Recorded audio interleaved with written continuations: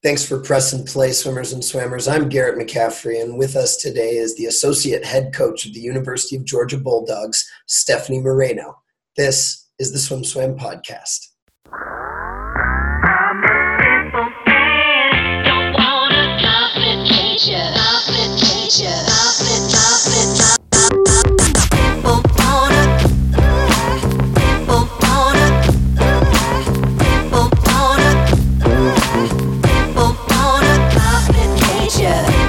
So Stefanie, thank you. And I'm going to apologize up front. My voice is just a little bit hoarse because I'm coming right off of my conference championships. And I know you had your conference championships and now a little bit more time to recover. So hopefully your voice is better. But looking back at SECs, how would you assess the Bulldogs?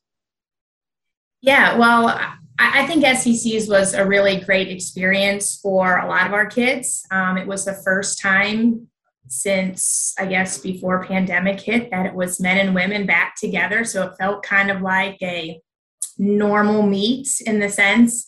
SEC environment is super electric. And, just was really proud of how everybody competed and raced. And it's 3.5 days, Tuesday night, Wednesday, Thursday, Friday, Saturday. And it's a lot of racing, a lot of ups and downs, people going best times, people winning conference titles, people sneaking into NC2As or getting 8th instead of 9th. And collectively, I thought we did a fantastic job just kind of being behind each other and supportive and encouraging. And it's really a fun place to be. And I think I, along with the staff, just really couldn't have been prouder of how the kids raced and competed last week. And I'm not sure how the environment was last year. I'm sure it was still good to be back in racing at SECs last year, but had to be kind of the return of that atmosphere again and like a little bit more normalcy this season. Not totally normal. We all dealt with, different types of obstacles, but can you describe the environment a little bit more at SECs? Because it's just an amazing meet, probably one of the top 5 or 6 meets in the world. And I think people who haven't been there don't fully understand how electric it is. And then next year, you're going to add Texas too, maybe. So can you just describe what makes it so electric? Yeah, so last year, we actually split men and women just to kind of make sure that numbers are okay. So we actually hosted the women and Mizzou hosted the men. And that was the first time probably in a very long time that the conference was split, if ever.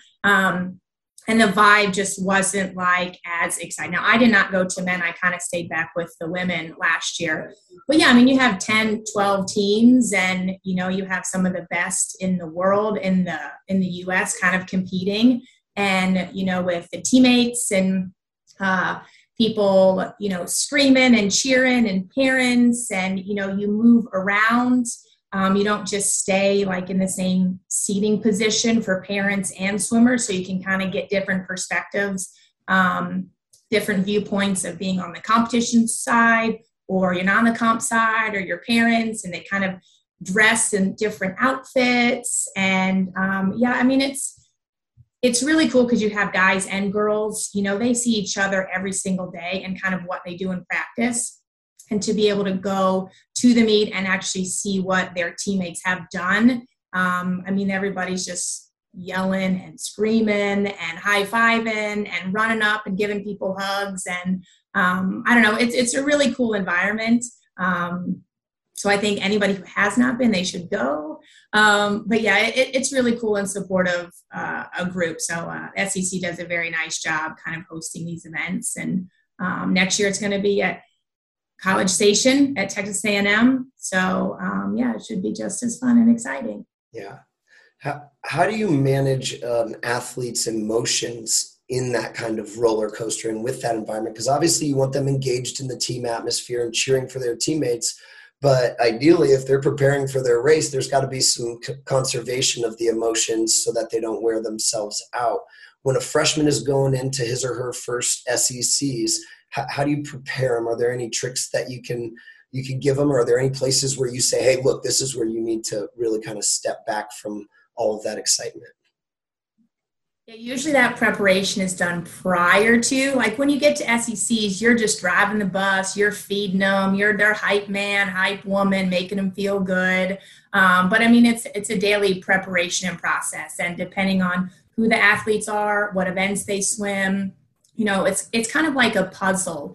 Like you have all these different pieces, and how can you put the pieces together to kind of make the end product? So our goal is we want to win an SEC title. So how can we kind of get all those pieces moving together? And everybody's different. So that's the cool thing about a coach is you can just be try to figure out what kind of works with each individual and whatever events they're swimming. And we have an amazing staff that I think a lot of kids kind of feel comfortable going to any coach, whether it's they primarily swim with Neil, or they want to come by and get some advice from Jerry or Brian or myself or Jack. And yeah, I mean, it's just, we constantly kind of work with them throughout the season and just kind of give them one-liners right before they go up. And I believe in you. I love you. I know you can do it. And I'm proud of you. And it might not go your way or it goes your way. And, you can't control anything.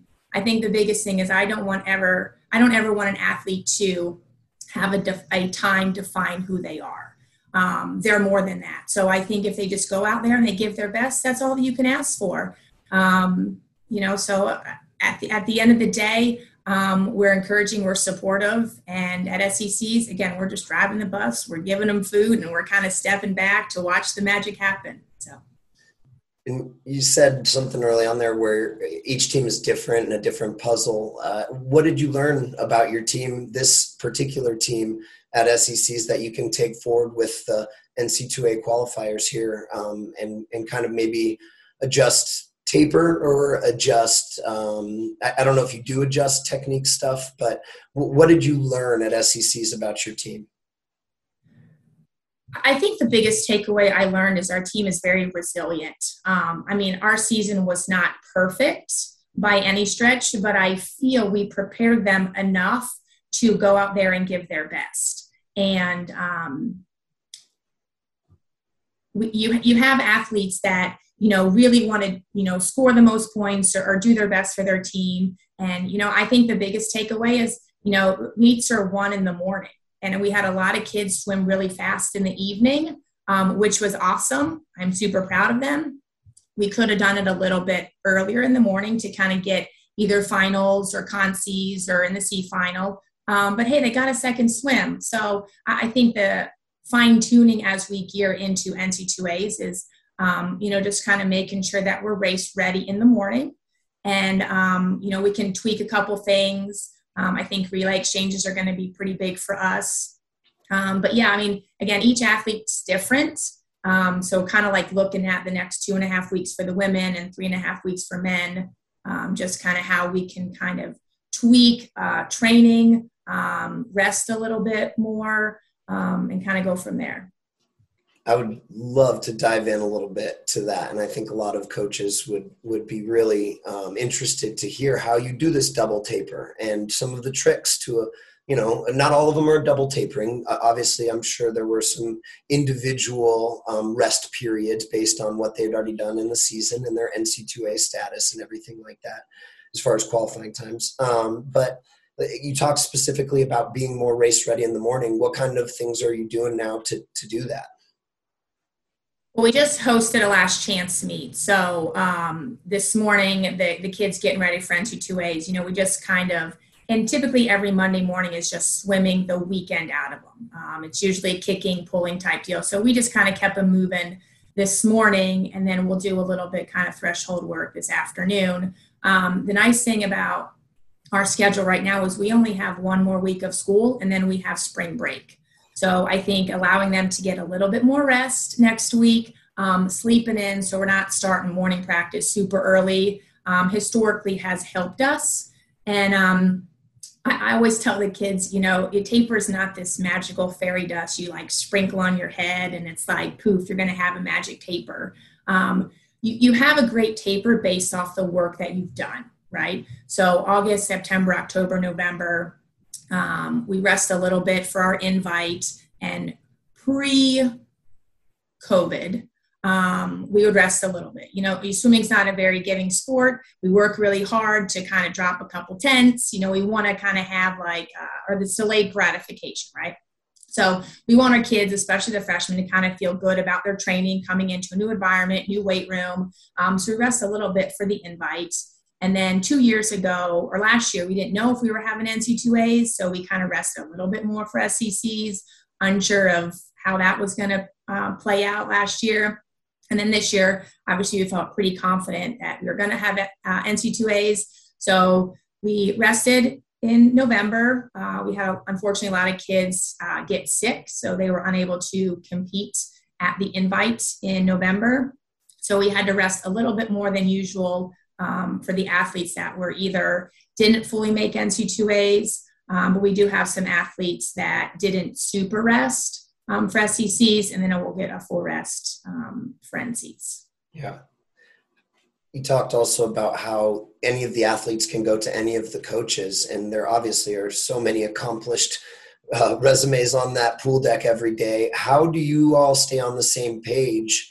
Because, you each bring your own unique qualities to the staff and different perspectives. How do you stay on the same page so that you have confidence that, what Jerry's telling one of the swimmers who trains with you is what you would tell him, or what Jack's saying to, one of the swimmers is the same thing you would? How do you guys stay on the same page? First off, I love our staff. I love Jack, who obviously was my coach. Jerry was my coach. I never swam for Brian, but I love Brian. And Neil is like myself, a former Bulldog. So, we do the same type of work each practice. So like I was talking about, Monday afternoon is typically threshold. Well, Brian does a little bit of threshold on Monday. We do a little bit more because I myself, Jerry and Jack work with the middle distance group, and then Neil primarily works with the distance group. So Monday afternoon, we're all doing some sort of threshold work. And we have kids that sometimes float between Brian sprint group and middle distance, or middle distance and distance group. So, we try not to fit a square peg in a round hole. We have different athletes that require different needs at different points of the season, and the flexibility that they can go and float from different workouts, because we feel, okay, Dakota, needs to swim with Brian this afternoon because that's a better fit for her. Or within the main group, we may have 4 different groups going on, or athletes doing different things within the framework of the main practice. So we have kids, so they're not hitting the same energy system 2 workouts in a row. And listen, we're here to help the athletes, and here to help the University of Georgia. We're super competitive. We don't have egos. There's someone who swims in my group and they want to go to Jerry and get some film work done. I know that Jerry's going to probably say the same thing that I'm saying, and maybe it'll resonate a little bit more with that athlete. Maybe he can use a different verbiage, or if Jerry's working with an athlete and then he mainly swims with Brian, so it's really, we as coaches, we're here to help all the athletes be as successful as they can be, not just in the sport of swimming, but like outside. So whatever it takes, we are here to be able to help every athlete reach their goals and aspirations. Between you, Jack, and Jerry in that mid-D group, how are the athletes usually divvied up? Is it by stroke or by event? How do you, when you say your group versus Jerry's group, how is that divided within the mid-D group? Yeah, it just kind of depends on the type of work that we're doing. I guess when we actually break off into stroke groups on Wednesday morning, so Jerry mainly deals with the butterflyers, I work with the backstrokers, Ryan does freestyle, and Neil and Jack work with the breaststrokers. But in terms of like middle distance group, we could have a breaststroke threshold group, we could have, 4 different strokes doing threshold work. For easy, fast, or quality, it could be more stroke specific. So we just have certain lanes. We may say, okay, and we're doing 200s freestyle. Mia, I want you to go 150 free, 50 fly. Just kind of mixing up so they're on the same send off It's just what that athlete needs at that time. And it's a fun environment. You got kids being competitive and, racing and, kicking hard and, some smack talk back and forth. And no, it's a fun environment. We do a lot of long course, a lot of short course throughout the college season. I think it's one of the reasons we've been as successful as we have been, both long course and short course. And my dad used to tell me about the law of the harvest. The work that you do in the fall of the winter, you can reap it in the spring and the summer. And the work you do in the spring and the summer, you can reap in the fall and the winter. So, no, it's really fun. I enjoy it. And, as a coaching staff, we have a great time laughing on the pool deck and enjoying each other's company and just kind of challenging the kids to kind of be the best they can be in practice. The men and women are training together the majority of the time? Mm-hmm. Yeah.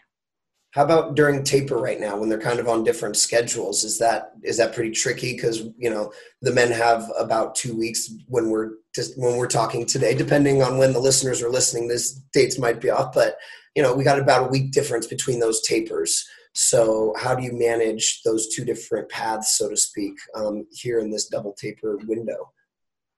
Yeah, so we'll start shifting and kind of having the men be a little bit more and the women be a little bit less. And again, we do have some girls who do a little bit more volume. We do have some guys that do a little bit more volume or a little less. Again, it really just depends on the athlete. And a lot of that, we just try to have like conversations with them, beginning their freshman year, just kind of, what gives them confidence as we go through taper. How can we facilitate? How can we create an environment that you come to practice? We're doing something that kind of fills your cup up, like just makes you kind of stand a little bit taller and something that you can kind of hang your hat on. But yeah, it's a lot of moving parts and super thankful that we have a lot of coaches that can kind of maneuver a lot of different things and make sure that the guys are taken care of, that the girls are taken care of, and, making sure that when we get to NCs, everyone's kind of firing on all cylinders. I think you kind of just touched on the secret too. Like you get them to feel good. You give them some confidence boosters. How do you do that? Are you going with times? Because sometimes that's a risk, when you give them a pace or something, I don't know if you I'm a notorious rounder downer. So like if it's a 00, it's a 99 during taper time for sure. So I guess I just want to know how the times, because that is one of the main factors, how the technique changes. Like, are you making tinkering technique changes right now? I know that's two questions, but like those type of things are big factors during taper specifically. And you talked about at the meet itself, you're just the bus driver trying to be their hype squad. How do you get, them prepared to make sure they know all the things they need to know? Yeah. I mean, I think for taper time, I may have a fast watch. Neil has a super fast watch. Jack sometimes doesn't need a watch because he can just look at somebody and tell him what the time is. And then he'll say, okay, was that a 4:02? And you're like, 4:03, it's just weird because he's doing it so long. So, sometimes athletes will tell you if they want to know your time or not know your time. Sometimes it's like, it's not about the time. Like, what was the effort there? Did you feel like you could have hit your turn a little bit better? Okay, here's what I saw. Why don't we kind of tweak this a little bit? Or, hey, go swim 100 easy, come back, let's regroup, let's try to figure it out. It's a lot of kind of, again, just kind of making them feel good and letting them know you've already done the work. We're just fine tuning a couple things. And yeah, I don't know about taper blues or taper pains. I don't remember any of that stuff, maybe because I didn't swim. Like, it was a long time ago since I swam. But again, I think you're so into like how you feel and like, ooh, like my arm or my elbow, like, no, you're fine. Like, you look great. You look strong. You look powerful. Hey, let's try this. Hey, all right, let's try to figure this out. Okay, let's film. Let's kind of, can you see this? Can we tweak this? Again, it's a big puzzle. Everyone has different pieces. So how can you kind of make sure that all, 15 athletes that are going to NC2As, all those pieces can fit together. So when we get to NCs, it's like this beautiful portrait that is there to kind of like excel and, do amazing things. So it's really individualized, but they'll let you know kind of how they're feeling or what they need, or don't get my times, I'm fine, you're good. I'm like, all right, you're good. Yeah. I'm just guessing, but I imagine that a lot of your confidence as a coach comes from all the work that you've seen them do, not only for the college season, but with the success of the Georgia program internationally and putting people on the U.S. team and all of those pieces, and even some foreign athletes on teams as well. What is the spring like, I guess? Because I know you're still in the zone right now, and a lot of what you're saying, though, is that the work is already done right now. So what does the spring look like in Georgia if we can, get past NC2As in our minds right now? Just because I'm curious, a program that's not quite the Georgia Bulldogs is where I'm at. And I want to know what spring looks like for a team that has so much success, not only during the college season, but especially during these summers. How do you motivate them in the college off season? Yeah, so obviously they get a break. And, I've talked to a couple of kids, and for us, the big thing is, laying the foundation. So when you build a house, you got to make sure that foundation is set. And that's pretty much what we do in the springtime. We still kind of have the same type of work. We still do the same progressions. We add workouts. They're still doing weights. It's the culture that kind of sets up the expectation. And I believe that when people look at the history of our program and kind of what we've been able to do since probably the mid-90s, I know the momentum was starting prior to that, but, the mid-90s, I think kids really buy in and they want to be a part of a program that's like, hey, I want to compete for a title. I want to represent my country. I want to not just be on an Olympic team. I want to actually medal on the Olympic team. And you have great role models who have been here. We have Chase and Jay currently right now, but prior to that, you had Mel Margalish, you had Haley Flickinger, you had Nick Fink, you had all these, Olivia Smliga, you had all these amazing pros that continually have gotten faster as they've gotten through the program, and you see what they do and you see how they prepare for practice and what they do in workout. And if that doesn't motivate you to want to be better for not only yourself, but your team, I don't know what does. So the spring is just really kind of laying the foundation. We looked at the summer and, okay, what meets are coming up? All right, we got world trials, we got nationals in Irvine, what does that look like, and kind of setting up for next year. You have great people and great coaches that want nothing but the best for you. And I know that we can create an environment for them to be successful, and they're the ones that are actually jumping in the water and going over the weight room and, doing the work. And I think they believe the work that we provide them allows them an opportunity to reach their goals and aspirations for whatever that is. Do you get athletes who, because the NC2A says in the off season you can only do, so many hours of work. Do you get athletes that, only want to do the bare minimum that you have to motivate? Like you don't have to give any specifics, obviously, but just, what do you do when you have an athlete that's like, hey, I'm past my 8 hours. I think I need a break mentally from the sport right now. And maybe they've got you're worried that they're less than motivated. How do you balance that, or does the culture kind of take care of it within the team itself? We can't require more than 8. So if someone's like, hey, I got to get out, I got to test, or I got to study, or, I'm done for the day, totally fine. Swimming's hard and it's a lot. And, if that's all they can give, that's all they can give. But I know when they're here for the 8 hours, we're going to give them the best 8 hours that they want to or need to, But yeah, we're not perfect, it's not like everyone's like, all right, let's go, But again, we give them the best environment, and if they can only do 8 hours a week, they can only do 8 hours a week. We're fortunate enough that, we graduate or have graduation pretty early. So you're only looking at maybe a month or 5 weeks since NC2As are over. but sometimes the culture takes care of it. But from us as a coaching standpoint, if someone has to get out, or they've reached their hours for the week, it's totally fine. Are they required to train in the summer? You can't require them, but how are you dealing with the rest of the in-between time between, end of school year and then the start of next year?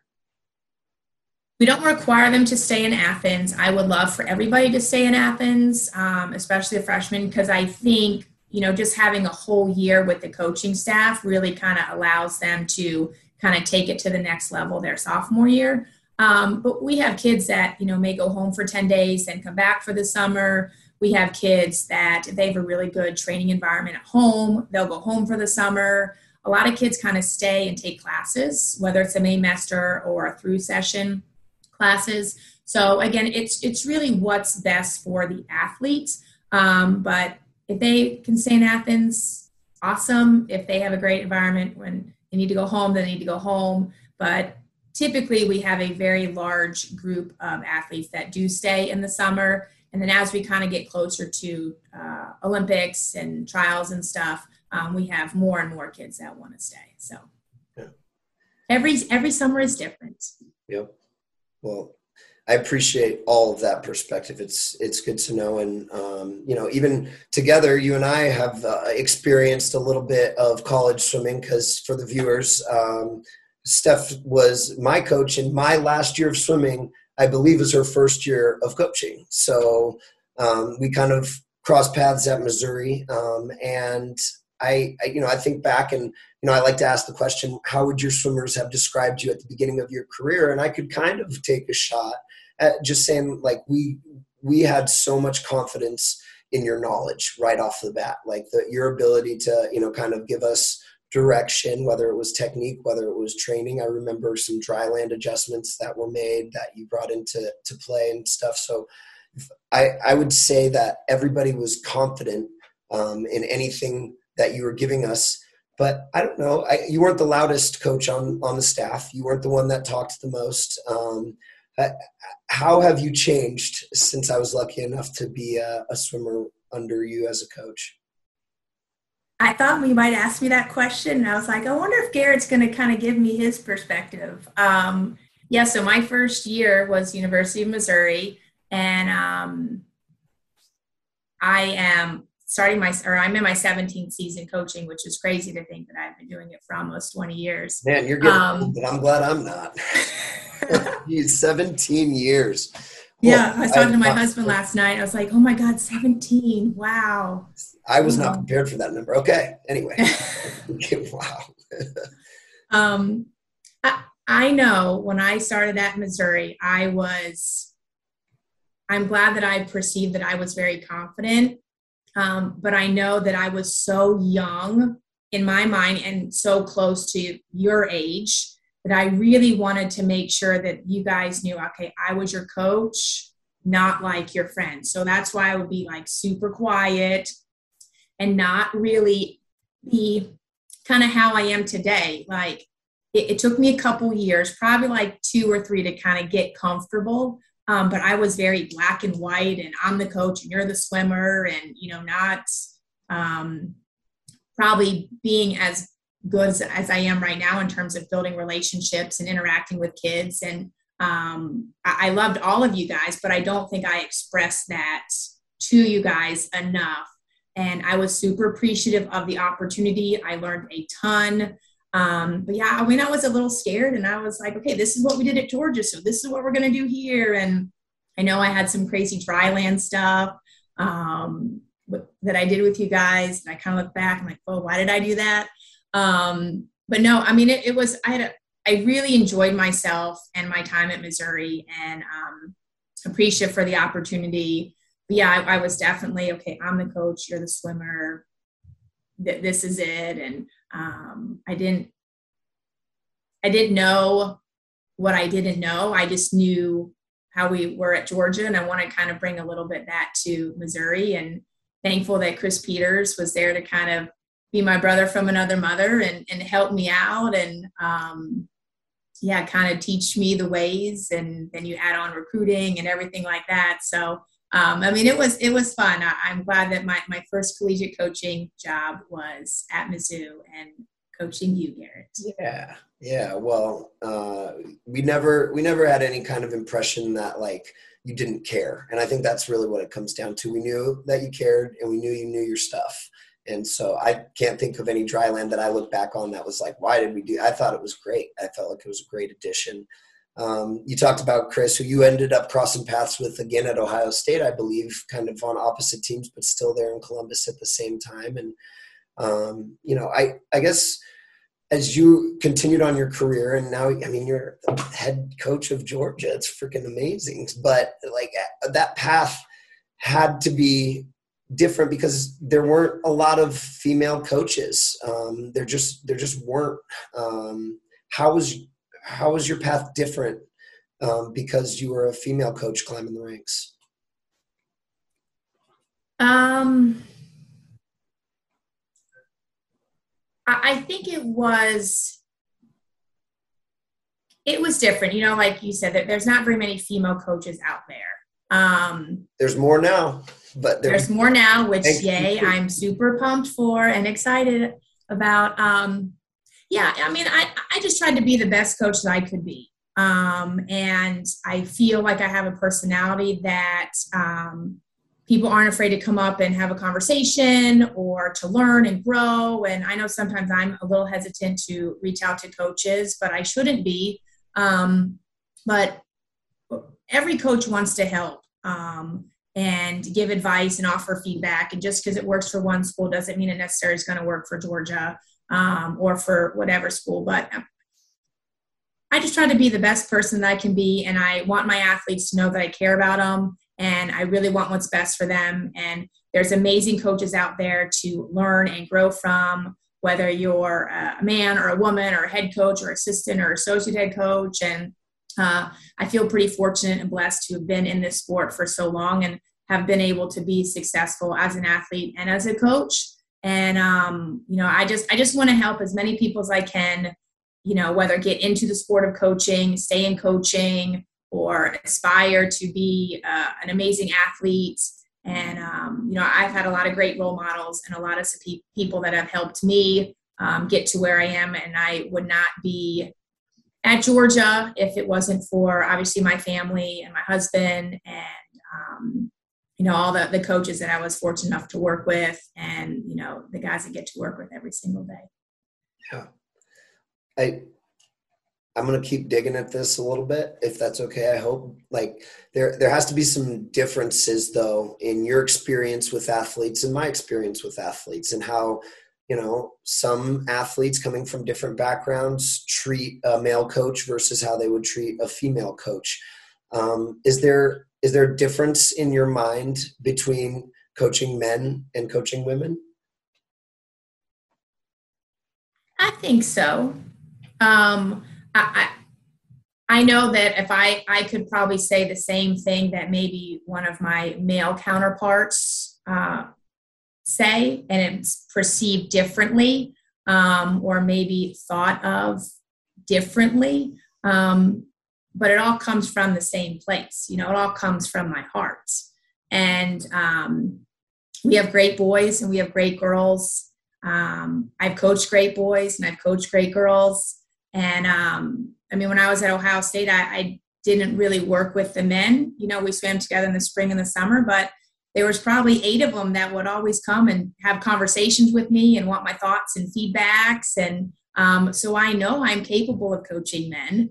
You just got to figure out how to talk to them a little bit differently and relate to them. And, it was the same when I was a student athlete here. Like I got along with the men and I got along with the women.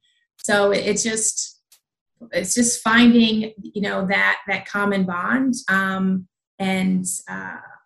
Again, like I said, it just comes from my heart. So I want the kids know, and I know the kids at Georgia know that I want what's best for them, and they may not like what I have to say at the time, but they know what's the right thing. And they may come back a week later and say, "Oh, remember when you said that?" I'm like, "I have no idea. That meant a lot to me." or, you said something or you inspired me and now I'm going to get into coaching, or, it just helped me get that job interview, or I remember what you said when I was applying to the business school. So, it has its challenges, but what job doesn't have its challenges, whether you're working with guys or girls? Yeah. You did draw a pretty lucky card in the fact that Jack has been such a huge piece of your life. I hope that's okay to assume, but it seems like a pretty cool blessing. He seems like such a huge part of your life. Can you just talk about that relationship? Transitioning from athlete to coaching next to him and now being, associate head coach. I'm sure he's still teaching you things. Talk a little bit about your relationship and the evolution of your relationship with Jack. I love Jack. He is like a father to me. I've known him since I was 17. And I would not have this opportunity if it was not for him. Being able to come and coach, or being able to come to the University of Georgia and be a part of something bigger than myself, and be able to share an experience with 26 of amazing women. Every year was different. I am forever grateful and thankful for the opportunity. And okay, I didn't know I was getting emotional, but no, he's like my dad, and I've learned a lot from him and continue to learn every single day. And he built this university and this program, and to be able to have a small part in that on both sides is pretty cool. And we've won 7 national championships. I've been a part of 6, 3 as an athlete and 3 as a coach. And there's only 1 year that they won without me, but that's okay. He'll tell everybody that Steph knows more than I do because she actually was in those meetings. She was in there when I, was coaching, and I was a young coach. And I love this university and I love this program, and I'm forever grateful and thankful to Jack and to this program to give me an opportunity to be the best version of myself. And I wouldn't be here if it wasn't for him. So yeah, he's the best. I think you are also in a lot of ways the best, and that authentic response was wonderful. I'm going to ask to go on a little bit more. What makes him this way? How can he inspire people after, with you? So that'd be like over 20 years now you've been, with him, and he's been kind of part of your life, either as a mentor during your path through Missouri and Ohio State and stuff, or as your coach, or now as your boss maybe. But what makes, I've met him. I love him. You don't want to get out of a conversation with him. You want to keep going forever, and he can. And I love that. What, if you had to describe what makes him such an amazing coach, I guess, can you help us understand it a little better? You could be in a room of 100 people or in a lane of 8 people, and he just has this charismatic way to come over and just start conversation with you and really make you feel like you're the most special person in that room, or the most special person in that lane, because he was able to say, hey, I want you to do these 25s underwater kick with socks or something like that.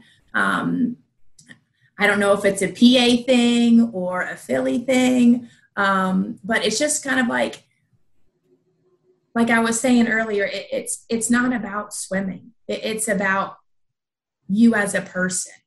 And I think when athletes believe in their coaches truly believe in themselves, in them, they can do anything, they're going to do anything.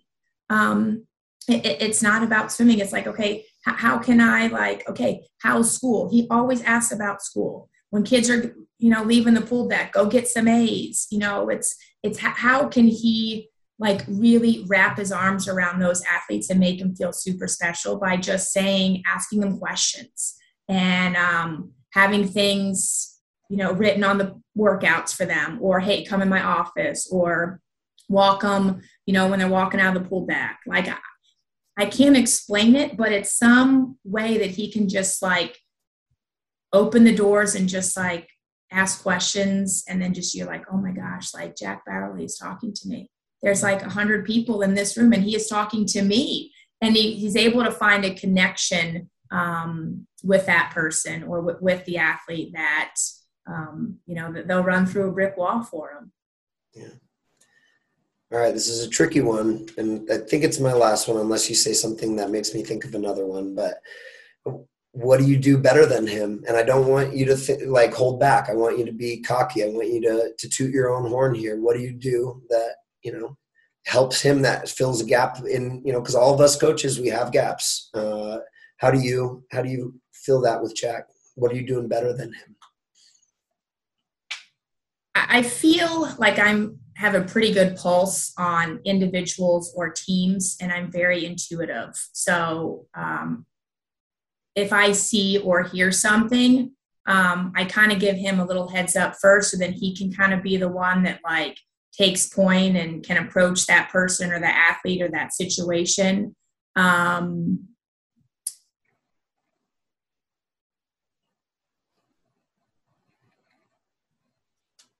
Maybe that yeah, probably that. I mean, he knows baseball stats. I don't know baseball stats. He knows football stats. I don't know football stats.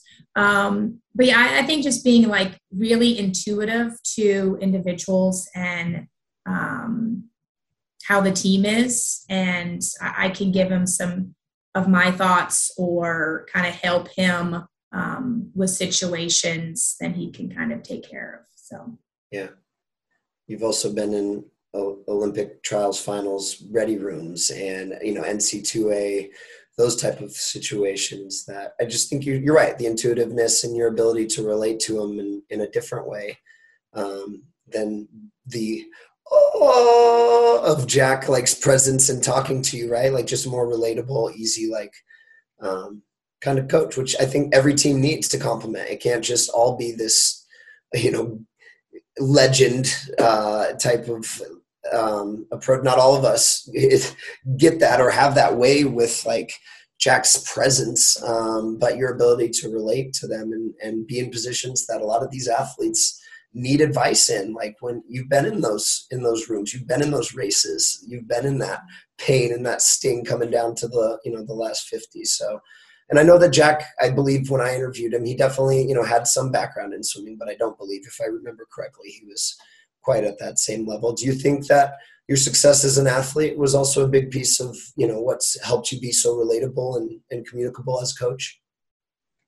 I think part of it, I was talented, but I also worked really hard.